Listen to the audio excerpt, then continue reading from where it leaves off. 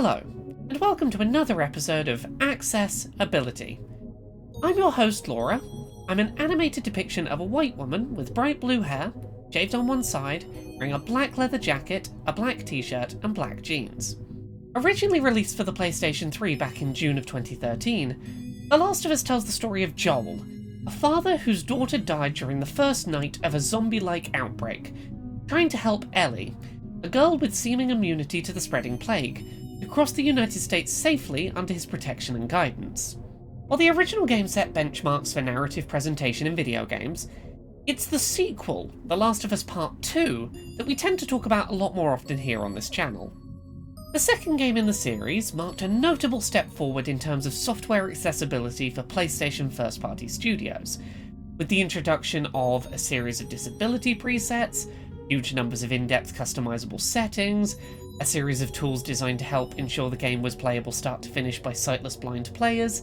and the introduction of high contrast mode to help ensure important game elements were more easily visible by disabled players. The Last of Us Part 2 deservedly received a lot of praise for the strides it achieved in terms of creating a new standard for accessibility in AAA video games. But that isn't to say that the game didn't feature room for improvement in terms of accessibility. It was probably the peak of accessibility in the AAA games industry, but there were areas where it still had room to improve. Back in September of 2020, we published an episode of Accessibility discussing the fact that while The Last of Us 2 was playable from start to finish by sightless blind players, due to a lack of audio descriptions, those players were often lacking in context as they progressed through some of the game's plot. Story told through spoken dialogue was communicated to players who could not see the screen, but any other storytelling, from environmental descriptions to non-verbal actions taken by characters, were not communicated in an audio format. So, when it was announced that The Last of Us Part 1's PS5 remake would be incorporating most, if not all, of the accessibility settings found in Part 2 into the original 2013 game, alongside adding new features including audio descriptions for cutscenes, it seemed like Part 1 remake might not only bring the original game in line with Part 2, but perhaps, in some regards, surpass it. I've been lucky enough to have a review copy of The Last of Us Part 1 on PS5 for the past couple of weeks, and have dedicated much of my time with the game to checking out the new accessibility feature additions. While I can confirm that the game does meet and exceed the accessibility support seen in The Last of Us Part 2 in many regards, my review isn't quite that simple, and in some ways the small steps forward taken serve to highlight just how far we still truly are from making a AAA game fully accessible to sightless blind players, and how much potential room there still is for improvement, even within the industry's premier example of accessible design. So today, on Accessibility, we're going to be talking about the accessibility settings found in The Last of Us Part 1 on PS5. We're going to talk about what new settings have been added compared to The Last of Us 2, in what ways those new settings are helpful, and in which ways they're still falling short of what our industry ideally should be aiming toward.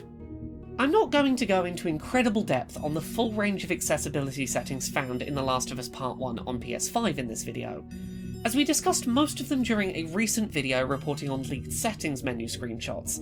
and in our review of the accessibility settings found in The Last of Us 2, both of which I will link in the video description down below. While I will attempt to summarise most of the important settings included in the game,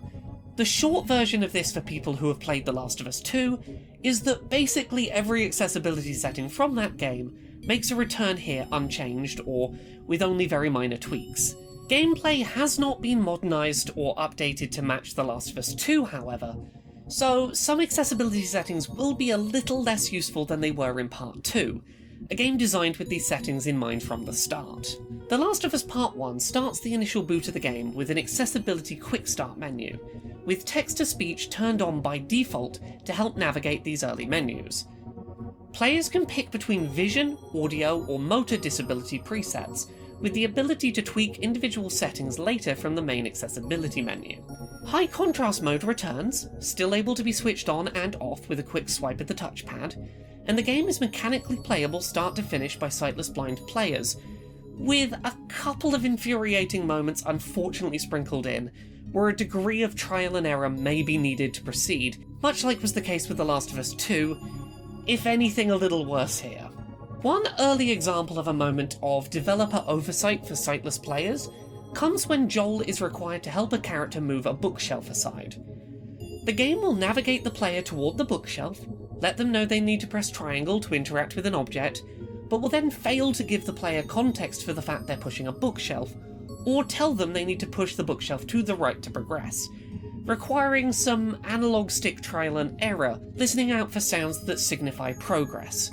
This was an occasional issue in The Last of Us 2 and has not been fully resolved in Part 1 on PS5. If anything, issues like this come up a bit more often in Part 1. Additionally, sometimes you'll reach an objective, as directed by the game's progression pathing tools, and be unable to progress, but not be told why via audio assistance, only on-screen text. This is often because a scene requires the player to kill enemies in an area before they can progress, but this isn't always communicated as audio, and can cause some early points of frustration. Additionally, Part 1 Remake sometimes fails to properly prioritise audio when game dialogue and accessibility dialogue are triggered at the same time.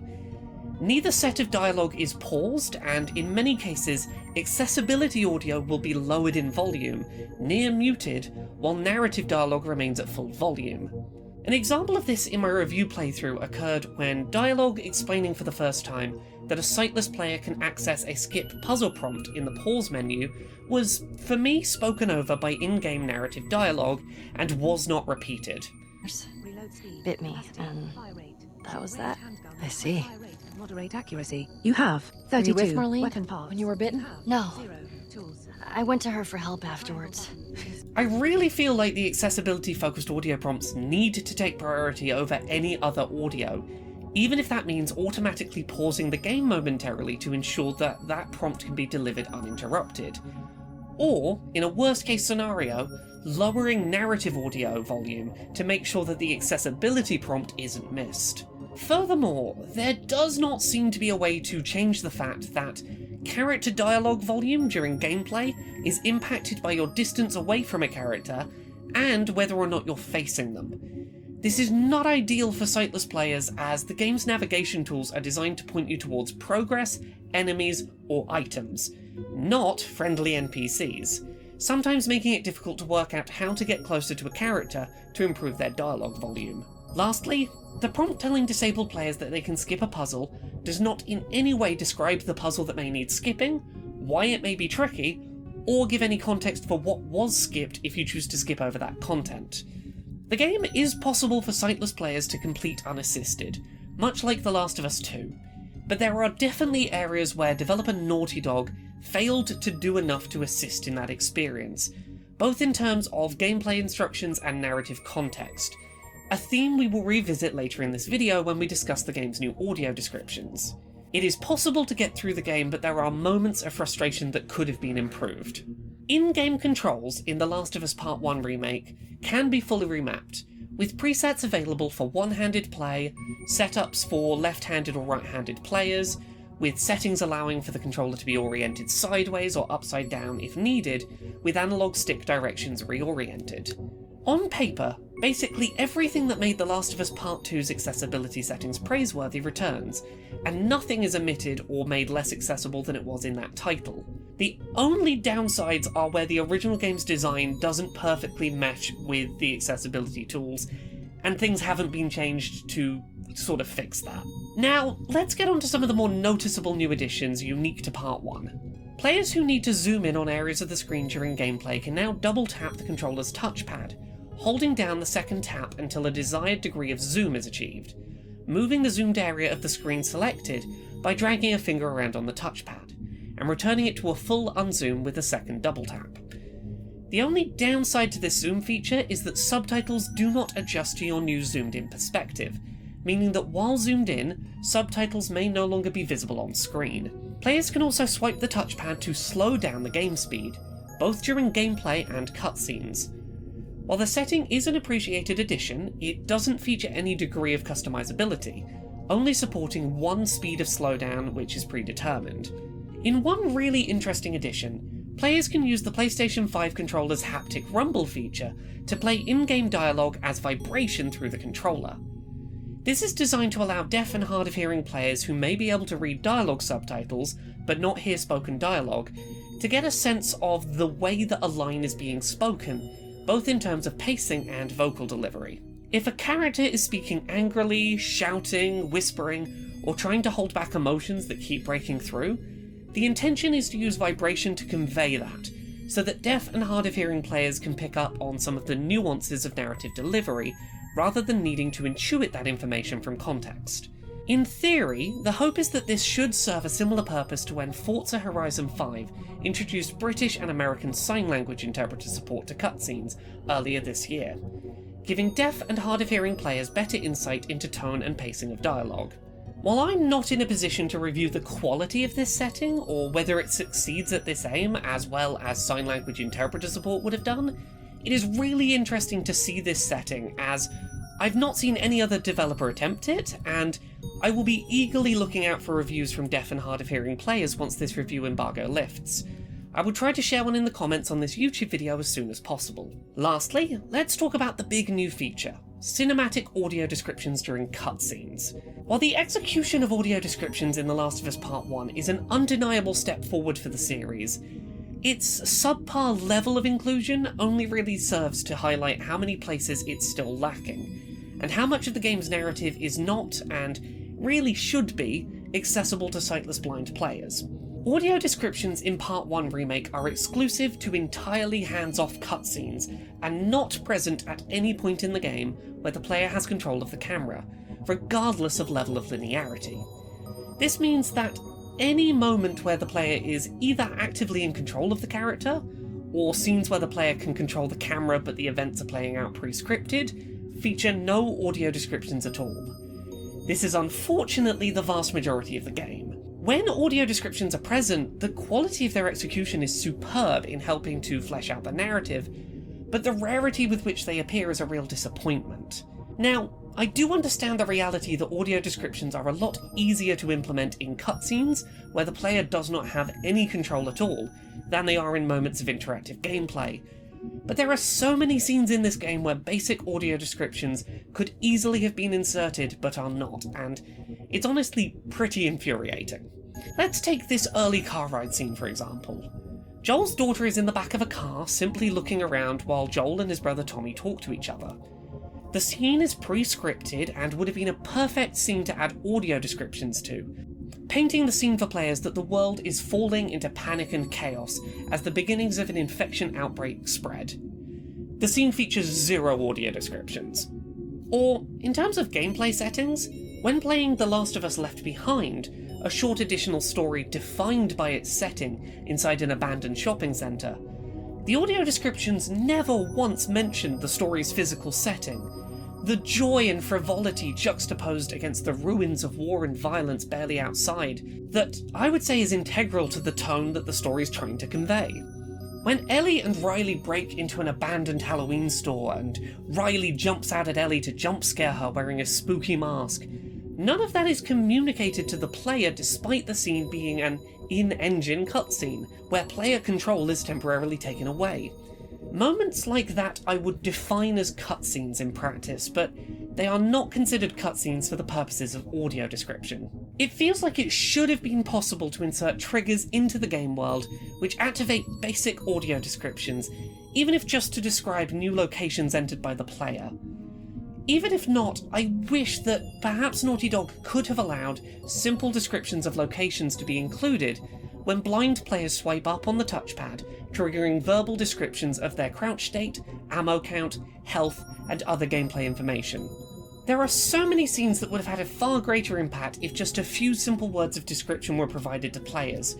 For example, there's an early scene where Joel is swimming through water that never gives sightless players the context that they're swimming through a flooded subway station, filled with the remains of crashed train cars long since derailed. Even something as simple as starting combat encounters with a brief description of who you're shooting at. For example, police searching for people who have escaped their allocated quarantine zone, would help to provide much needed context for players whose primary experience of the game is audio. Additionally, at some points the audio description actively lies to the player or fails to give them accurate information, such as an opening title card displaying The Last of Us Part 1, but the audio description only stating that it says The Last of Us. This may seem like a minor discrepancy, but for players who are relying on audio descriptions to accurately communicate visual information, a degree of accuracy is important to provide, and this kind of inaccuracy seems like a really needless alteration. While the cutscene audio descriptions present undoubtedly are an improvement compared to The Last of Us 2, they fall incredibly short of what should have been the goal: true audio descriptions that help make the entire narrative able to be followed by sightless players. They are a step forward, but they are a baby step, and far from the industry standard defining example that many had hoped they might be. I recognise that I've spent a lot of time in this review sounding very negative about the accessibility settings in The Last of Us Part 1, but I want to be clear that, despite any issues I've raised in this video, I do still think that it's one of the most accessible AAA video games available to date for disabled gamers. It is a game Naughty Dog should be proud of, and one that other game developers should be looking toward for inspiration on how things should be done. I bring these criticisms up not to suggest that Naughty Dog don't care about accessibility, or aren't trying hard enough, or deserve to feel bad, but because they're circling so close to perfection, and the things that need fixing and improving are so manageable, that I really think with a little bit of constructive feedback they could really create something close to perfection in this space. The things I'm criticising are issues, but issues that can be overcome and present a golden opportunity to bring our medium more in line with media such as movies in terms of sightless blind accessibility support. The Last of Us Part 2 took incredible leaps forward for AAA gaming accessibility and deserved all of the uncritical praise it received for that, but we're now a few years removed from that game's release, and while Part 1 is on paper more accessible, it also feels like now is a more reasonable time to ask for better going forward. The fact that both games in the series are now technically playable from start to finish by sightless players is fantastic, but we can be doing more to improve their experience. Audio descriptions in cutscenes are groundbreaking, but we can't sit back and consider that a job completed. Players deserve, at the very least, descriptions of locations and moments where a visual element is crucial to understanding the tone of an interaction. If all of these new accessibility updates had been added as a free update to the already existing releases of The Last of Us, rather than being sold as part of a £60 new release, I would probably be a lot more willing to praise these additions and less likely to criticise what is lacking. But when these accessibility settings are being made exclusive to a new full-priced release, and used as a major selling point, it feels worthwhile to be critical of them under that light. If someone buys this game because of the addition of audio descriptions, I truly believe they're likely to be disappointed by how scarcely they're used throughout the narrative. If this truly is a ground-up remake, it feels like Naughty Dog could have baked in triggers to make sure that audio descriptions could show up during gameplay, the same way that NPC conversations crop up as you walk through the world. If you're remaking the game from scratch, I would really have expected more of an effort to incorporate audio descriptions into more aspects of the game. If you'd like to hear more in-depth thoughts about the accessibility on offer in this remake of The Last of Us Part 1, I've also posted to this YouTube channel a half-hour video chat with Steve Saylor, a blind gamer and accessibility advocate, about his thoughts on The Last of Us Part 1's accessibility settings, and, generally, our shared thoughts on how this title fits into the current state of gaming accessibility. A link to that video can be found down in the description. I'm really glad that this remake of The Last of Us Part 1 exists, and that it is as accessible as it is, but I would really like to see Naughty Dog, in future, take some big steps forward to improve the experience for sightless blind players, and get one step closer to that accessibility benchmark they are so close to becoming. I am critical because I think they are close to perfection, not because I think they've failed.